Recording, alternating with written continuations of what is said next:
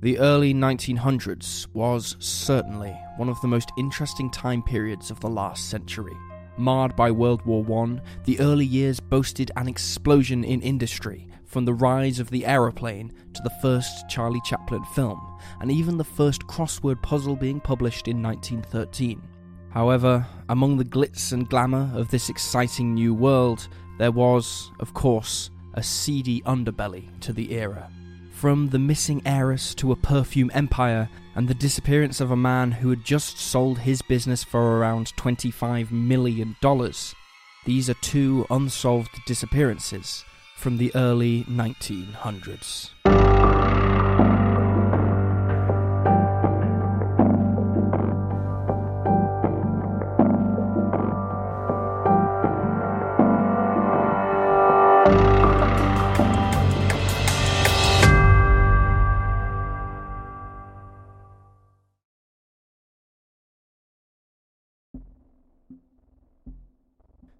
Ambrose Small.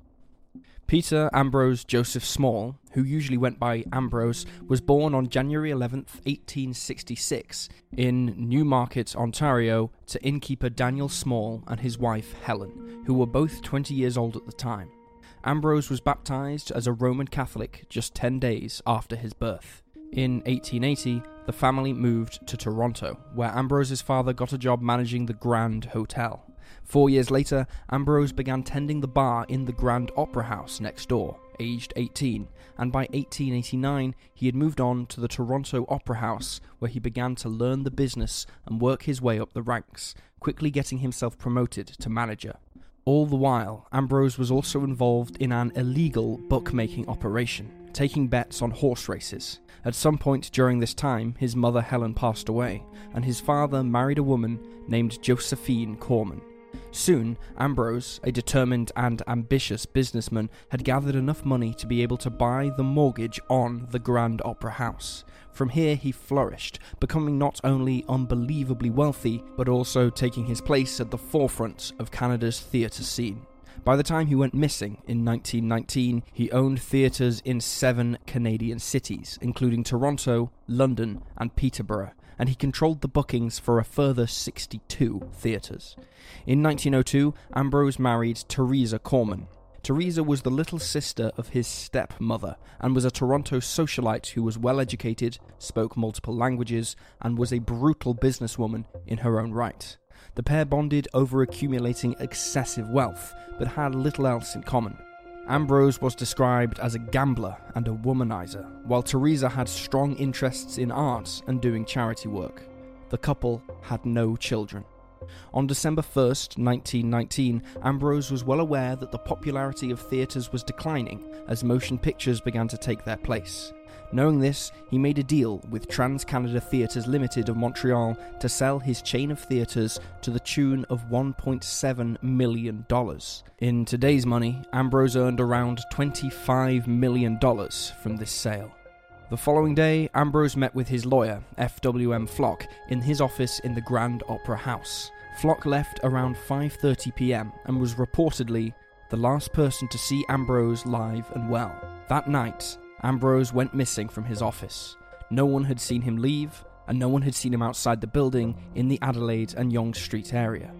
The problem was that Ambrose had a habit of leaving without notice and going travelling for some time, so when he initially wasn't heard from, those who knew him just assumed he was up to his old tricks, gallivanting around in another town and engaging in affairs. When Ambrose didn't come home on December 2nd, 1919, his wife, Teresa, called his friends, who hadn't seen him. One warned her off making a big deal of it, so she decided to wait it out for a few weeks. Then, on December 16th, the manager of the Grand Opera House contacted the local authorities, and an extensive investigation was launched into the disappearance of Ambrose Small. It's unknown if the manager called on his own behalf or on Teresa's. Ambrose took no money with him when he disappeared. His bank account, bursting at the seams, was still full of his riches. No ransom note came. There was no evidence of a scuffle or kidnapping in his office. It seemed that the 53-year-old had simply vanished into thin air. Police analysed the plots and themes of plays showing at his theatres, but found no leads from this. He had not left any cryptic clues behind. Teresa believed that Ambrose had succumbed to another woman, but nonetheless she offered a $500 reward for information about her husband's whereabouts, later increasing this reward to $50,000. In his office, police found a secret room which Ambrose used for settling gambling debts and for private liaisons with actresses and performers employed at his theatre. However, a search of this room proved fruitless, and the investigation returned to square one. There were, however, several witness sightings, although it's not known if they were deemed credible. The owner of the hotel next to the Grand Opera House recalled Ambrose popping in that evening, staying until about 7 p.m, while a newsstand operator claimed to have gotten into an altercation with the 53-year-old. But this particular account was dismissed by authorities at the time, who believed the man was trying to gain fame from the case. Meanwhile, the Toronto Daily Star launched the story, letting the public know what had happened in an article published on January 3rd, 1920. The press was in a frenzy, and the locals were obsessed with the story. Ambrose Small, theatre magnate and self-made millionaire, was caught up in his own real-life whodunit. After years of producing opera house melodrama on stage, it was seen as the ultimate form of entertainment. Coincidentally, around the time that Ambrose went missing, his former secretary, a man named John Jack Doughty, also disappeared. Jack had worked for Ambrose for about 18 years before being transferred to Montreal. He was last seen on December 2nd as well, removing bonds worth $100,000 from a safety deposit box at the bank. Eventually, Jack was traced down in America and was extradited back to Canada. He explained that his plan was not to cash in the bonds, but to hold them ransom until Ambrose agreed to pay him some of the money from his recent sale, and to make up for all the hard work that Jack had carried out for him. Jack believed that he'd been underpaid and underappreciated during his career as the secretary of a multi-millionaire.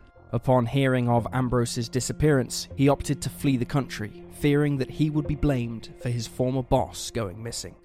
Ultimately, Jack could not be charged with the murder of Ambrose, as there was no evidence that he was even dead, or that Jack was involved in any way. His sister also gave him an alibi for the night that the theatre magnate went missing. He was, however, charged and convicted for stealing the bonds, and sentenced to 6 years in Portsmouth Penitentiary, where he served 4. Jack died in 1949. A potential break in the case came in 1921, when several newspapers reported the story of a man in Iowa who resembled the missing 50-year-old Ambrose Small. A private investigator named John Brothy described the man suspected of being Ambrose as, quote, a half-crazed cripple, but this didn't stop John from thinking that this really was the disappearing businessman. Reportedly, the unidentified man had been dropped off in Iowa by an unknown motorist who said he had accidentally struck the man with his car. He had dropped him off, hoping he would receive good medical treatment. The unidentified man, thought to be Ambrose, had suffered brutally. He had a gunshot wound to the neck, a serious concussion, and both of his legs had been severed from the knee down. For 3 weeks, the man remained silent, not speaking to anyone. Then, finally, he said, quote, I am Jack Doughty. I came here from Omaha. That's all I remember. At this time, Jack Doughty had already been caught, arrested, and imprisoned, so the unidentified man was certainly not Jack Doughty. The private investigator then claimed he had shown the man a photo of Ambrose, and the man pointed at it and said, yes, that is me. The two bore the same facial characteristics, but the unidentified man weighed much more than Ambrose did at the time of his disappearance. Regardless of this, the man was taken into custody by the private investigator and his colleagues, but the local police stated that they were unaware of the situation and were never contacted regarding it. There is little more information about this part of the investigation, and it is to this day unknown exactly what became of the unidentified man, or if he was ever ruled out. After this point, the investigation slowed considerably and was eventually closed. However, the disappearance of Ambrose Small was reopened in 1936 and spearheaded by a new investigator, Edward Hammond, who consulted with the original team assigned to the case, obtained copies of reports, and re-interviewed witnesses. Edward Hammond then concluded that Ambrose was murdered in a plot devised by his wife, and implied that the man originally investigating the case Austin Mitchell, either ignored or repressed evidence that led to Teresa Small being seen as a suspect. However, Edward Hammond was not the only one to suspect Teresa's involvement. Gertrude and Florence Small, sisters of Ambrose, also believed that their brother's wife was, in some way, shape or form, connected to the case. Since their father remarried, the two sisters had been financially dependent on Ambrose, and they ended up ensnared in a lengthy court dispute with Teresa over their brother's wealth. They also hired a private investigator to look into their sister-in-law and discover any connection between her and the disappearance of Ambrose, but nothing was ever found. Teresa passed away on October 14, 1935, bequeathing the majority of her holdings, worth tens of millions of dollars today, to the Roman Catholic Church. According to the Portsmouth Evening News, a year later, in 1936, Florence Small presented a letter of confession from someone called Ruta, which states as follows: "Poor Ambrose was killed on December 2nd, 1919, and I know that part of his body, the trunk, was buried in the Rosedale Ravine dump, and other parts of the body were burned in the Grand Opera House furnace. You will be surprised, my dear Florence and Gertrude, to learn that I am more responsible for your brother's death. God forgive me. Ruta." It's unknown if police investigated this lead or cleared it as some sort of sick hoax. It's also uncertain where the letter came from exactly. The letter was published worldwide, including in the New York Daily News and the Portsmouth Evening News in the United Kingdom. Since the mysterious disappearance in December of 1919, the case of Ambrose Small has continually attracted attention. While the case may be cold, and Ambrose was declared dead in 1924, there have been sightings of him all across the globe.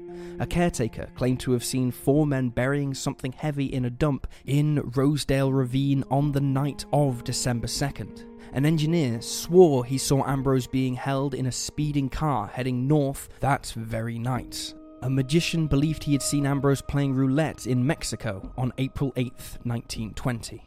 Rumour has it he was kidnapped by New York gangsters, while others reported seeing him in Boston and Minneapolis.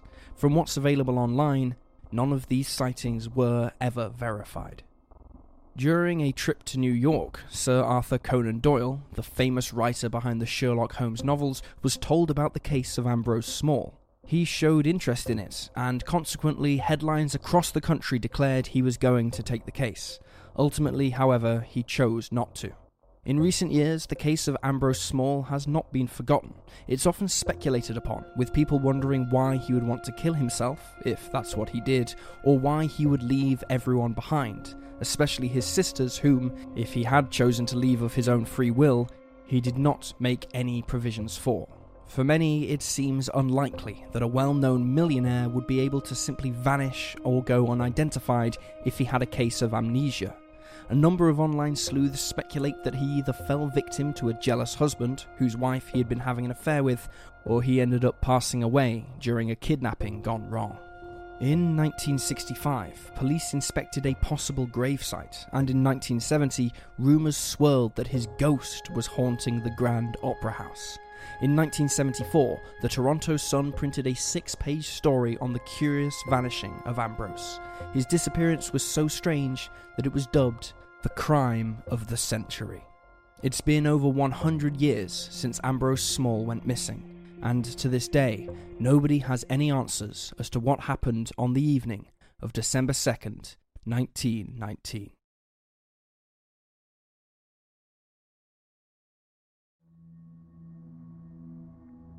Dorothy Arnold. Dorothy Harriet Camille Arnold was born on July 1st, 1885 in New York City. A socialite and heiress, Dorothy's family was wealthy and held a considerable amount of social status. Her father, Francis Rose Arnold, was a fine goods importer, dealing specifically with perfumes, and he had 4 children with Dorothy's mother, Mary Martha Parks Arnold. Dorothy was the second oldest child. She had an older brother named John and 2 younger siblings, Marjorie and Dan. As a child, Dorothy attended the Velton School for Girls in NYC. and she went on to graduate from college in 1905, where she studied literature and language. Upon graduating, she continued to live in the family home, trying to launch her writing career. Writing was, by all accounts, Dorothy's biggest passion in life, and she yearned to see her own work in print. However, her family and friends did not support this artistic lifestyle. They often sneered and poked fun at her, especially when she received rejection letters from publishers and magazines. In the spring of 1910, a short story she had submitted to McClure's magazine was rejected. Within months, another story had been refused from the same magazine company. Heartbroken and embarrassed, Dorothy continued to wear a fake smile and carry on with her life as normal, but some people suspect that this continued rejection and the fact that no one in her life supported her ambitions is what led to her eventual disappearance that year. On December 12, 1910, Dorothy left her family home at around 11 a.m., telling her mother she was going shopping for a dress for Marjorie's upcoming debutante party.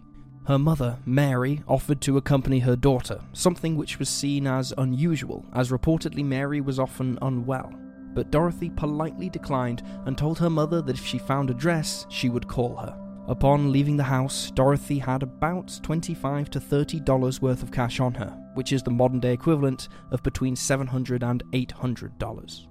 From here, we know that Dorothy walked from her home on 79th Street to the Park and Tilford store at the corner of 5th Avenue and 27th Street. She charged half a box of chocolates to her father's account and then walked to Brentano's, the bookstore, where she bought a copy of a humorous book called Engaged Girl Sketches by Emily Blake. According to the employees of the bookstore, there was nothing unusual about Dorothy. While not in high spirits, she was polite and pleasant, and nothing seemed amiss. When she left the bookstore, Dorothy ran into an old friend of hers, a woman named Gladys King. The pair chatted for a bit, discussing the upcoming debutante party, and, much like the bookstore's staff, Gladys found her friend was talkative and seemed in a stable mood. They then parted ways, as Gladys was meeting her mother for lunch. Dorothy mentioned that she would walk home through Central Park. She was last seen at 27th Street just before 2 p.m, waving goodbye. Dorothy's family grew suspicious when she did not return home for dinner. This was highly uncharacteristic of the 25-year-old, as she would never miss it without at least informing someone in the family first. Not wishing to draw too much attention to themselves, the family called around Dorothy's friends, asking if anyone had seen her. They told her they had not. Just after midnight, a friend rang the family back, asking if she had been found. Mary, who answered the call, told her that yes, Dorothy was back home. When the friend asked to speak to her, however, Mary refused, saying that her daughter had gone off to bed with a headache. Unfortunately, valuable time in Dorothy's case was lost when the family did not immediately report her disappearance. Fearing the unwanted media attention and social embarrassment, the Arnolds refused to contact authorities. Instead, the following day, Dorothy's older brother John called the family lawyer and friend John S. Keith, who came to the house to search for clues. In Dorothy's room, he found personal letters with foreign postmarks, although the nature of these letters is unknown. He also found 2 pamphlets for transatlantic steamliners and burned papers in the fireplace, suspected to be Dorothy's rejected manuscripts. Nothing else of note was found in her room. All her clothes and belongings were in place, except for what she had on her the day she disappeared. In the following weeks, John Keith visited jails, hospitals, and morgues in New York, Philadelphia, and Boston, but found no sign of Dorothy Arnold. He later told the press that 2 months after she'd gone missing, he had received a tip from a lawyer that Dorothy was in a local sanatorium in Pittsburgh, and he'd sent 2 agency men to look for her, but the woman they found was not Dorothy. Since his searches turned up nothing new, John Keith suggested that the family contact Pinkerton Detective Agency and hire them to investigate the case. The family did so, and the agency searched hospitals and places Dorothy was known to frequent. They interviewed old classmates and her friends, but no one had seen her or knew anything relating to her disappearance. Given the transatlantic pamphlets found in her room, the agency theorized that Dorothy had perhaps gone off to Europe to elope with a man. However, when they looked for her name in marriage records, they could not locate her. Agents even travelled out to Europe to check ships that had come in from New York, and although several similar-looking women were found, Dorothy herself was not. At a loose end, the agency, along with John Keith, suggested that the police finally be called. The family were reluctant to do so, but were persuaded in the end. Law enforcement advised the family to hold a press conference to draw in publicity. By this time, 6 weeks had passed since Dorothy was last seen. On January 25, 1911, reporters gathered at the conference to watch Francis Arnold tell the world his daughter was missing. He offered a reward of $1,000, which is the equivalent today of about $17,000. During the event, the press asked if it was possible that Dorothy had run off with a man, considering Francis did not allow her to date, but he denied this and told them that he'd have been glad if she'd associated with more young, busy men, saying, quote, "I don't approve of young men who have nothing to do." This remark was reportedly a jab at a man Dorothy had been seeing for some time before her disappearance. 42-year-old George Grissom Jr., an engineer from a wealthy Pennsylvanian family, had met Dorothy while she was studying at university. Despite his age and wealth, he continued to live with his parents in Pittsburgh. The press was quick to find out all of this information. They also found out that, months earlier, in September of 1910, Dorothy had lied to her parents, telling them she was going to visit an old classmate in Boston, but instead spending a week at a hotel with George. Francis and Mary discovered their daughter's lies when they found out she'd pawned jewellery for $500 to fund the trip, although it was apparently worth much, much more than that. Although her parents forbade her from seeing George, Dorothy continued to stay in contact with him, with the pair frequently exchanging letters. They saw each other one final time in early November. Before reaching out to the press, in January of 1911, the Arnold family had contacted George to find out if he had seen their daughter or knew anything about her whereabouts.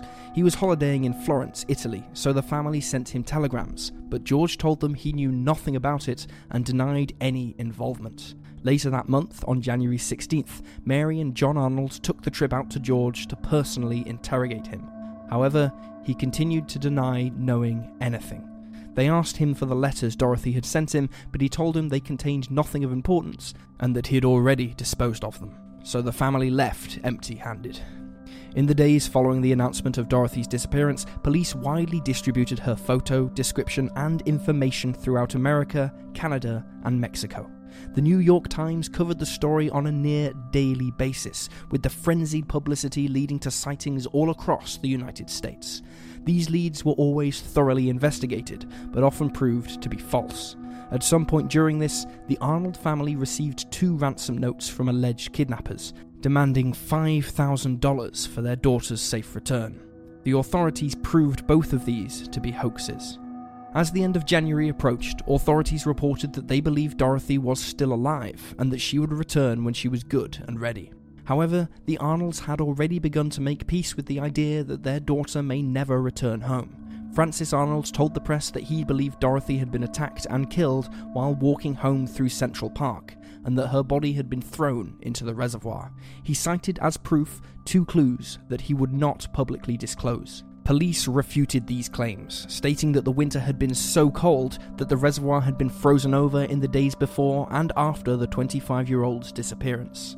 Nevertheless, the authorities did search the water when it thawed, but they found no trace of Dorothy. In February of 1911, just weeks after the conference, George returned to the United States. When questioned by the press, he simply announced to them that he had every intention of marrying Dorothy whenever she came home again. His only condition was that the couple had her mother's blessing. In response, Mary told reporters that she would never approve of the couple's relationship. Early in February, Francis received a postcard that had a New York postmark on it. It was signed by Dorothy and simply said, quote, "I am safe." While the handwriting matched his daughter's, Francis believed someone had copied it from a newspaper article, which had published images of her script, and that it was some sort of cruel joke. Also around this time, a jeweler in San Francisco contacted authorities to let them know a woman he thought resembled Dorothy had come in to ask him to engrave a diamond wedding ring on January 17th. The inscription read, quote, "To AJA from ERB, December 10th, 1910. Nothing further seemed to come from this lead, and it's unknown if this woman was Dorothy. Later that month, the San Francisco Chronicle published an article about several hotel clerks who'd been working where George had been staying on holiday. The staff members told the paper that they'd seen a veiled female who resembled Dorothy during George's stay. The pair were spotted having an earnest talk that they couldn't hear, but they noted that the woman looked greatly agitated. In the following months, George spent thousands of dollars placing newspaper ads in which he asked Dorothy to come home. At this point, the New York Police Department announced that they would stop looking for Dorothy, stating their belief that she was dead. There had been no clues, no trace of Dorothy in 75 days. When the authorities continued to look into reported sightings of the 25-year-old, not one of those leads panned out. There is an abundance of theories surrounding Dorothy's odd disappearance. Some believe that she slipped on an icy sidewalk on her way home, struck her head, and ended up with amnesia. But both the Pinkerton Agency and John Keith searched hospitals, and there was nobody in there matching Dorothy's description. Others have suggested that she was perhaps drugged and kidnapped, but it's important to note that the 25-year-old went missing in broad daylight from one of the busiest areas in New York, making the case all the more baffling. George Grissom Jr., Dorothy's lover, theorized that the young woman had killed herself due to her failed writing career.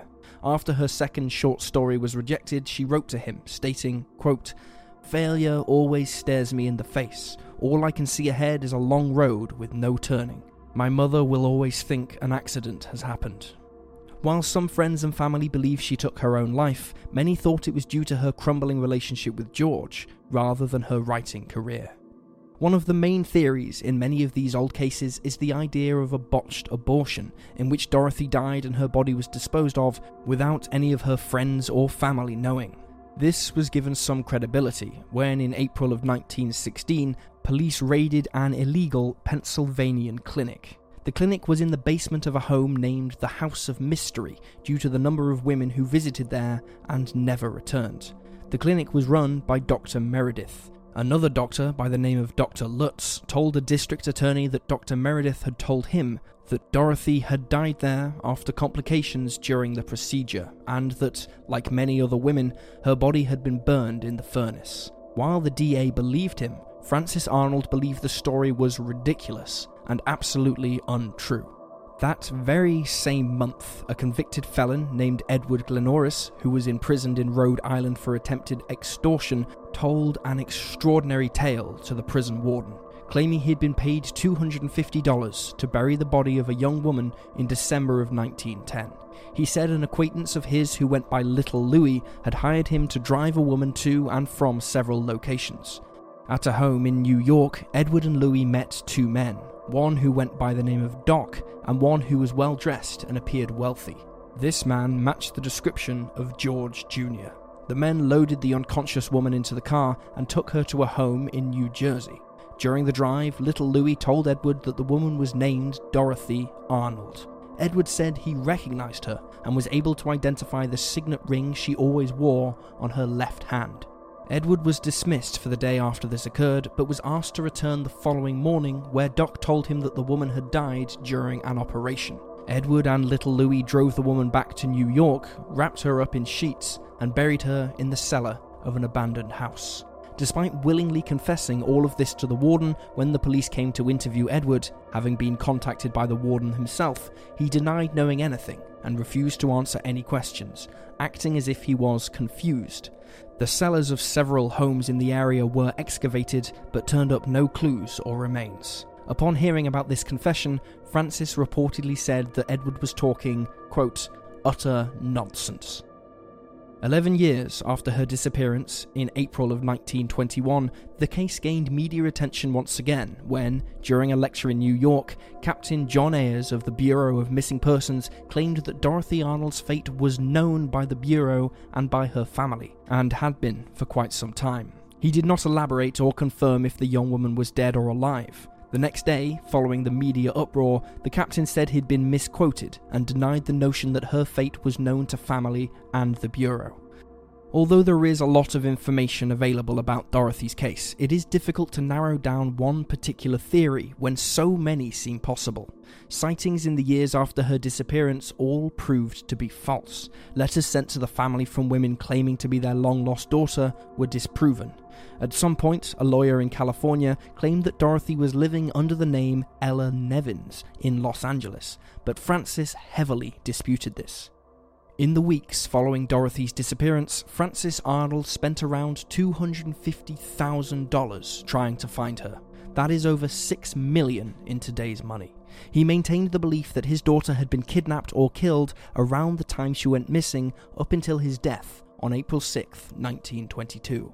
He made no provisions for his missing daughter in his will, stating that he was, quote, satisfied that she is not alive. According to family friend and lawyer John S. Keith, Mary felt differently to her husband, remaining hopeful up until the day of her death on December 29, 1928. After her passing, John Keith stated his belief that Dorothy had taken her own life as a result of her failed writing career. Even today, over a century later, the mystery of Dorothy Arnold remains unanswered. And there you have the facts. Please leave a comment down below with your own theories and speculations, and remember to like this video and subscribe to support the channel. If you're still hungry for true crime content, you can check out the Cold Case Detective podcast, which is published every Monday on Spotify, iTunes, RSS feed, and Google Podcasts, and a week later here on YouTube. Thank you for watching. Stay alert, stay safe, and I'll see you next time.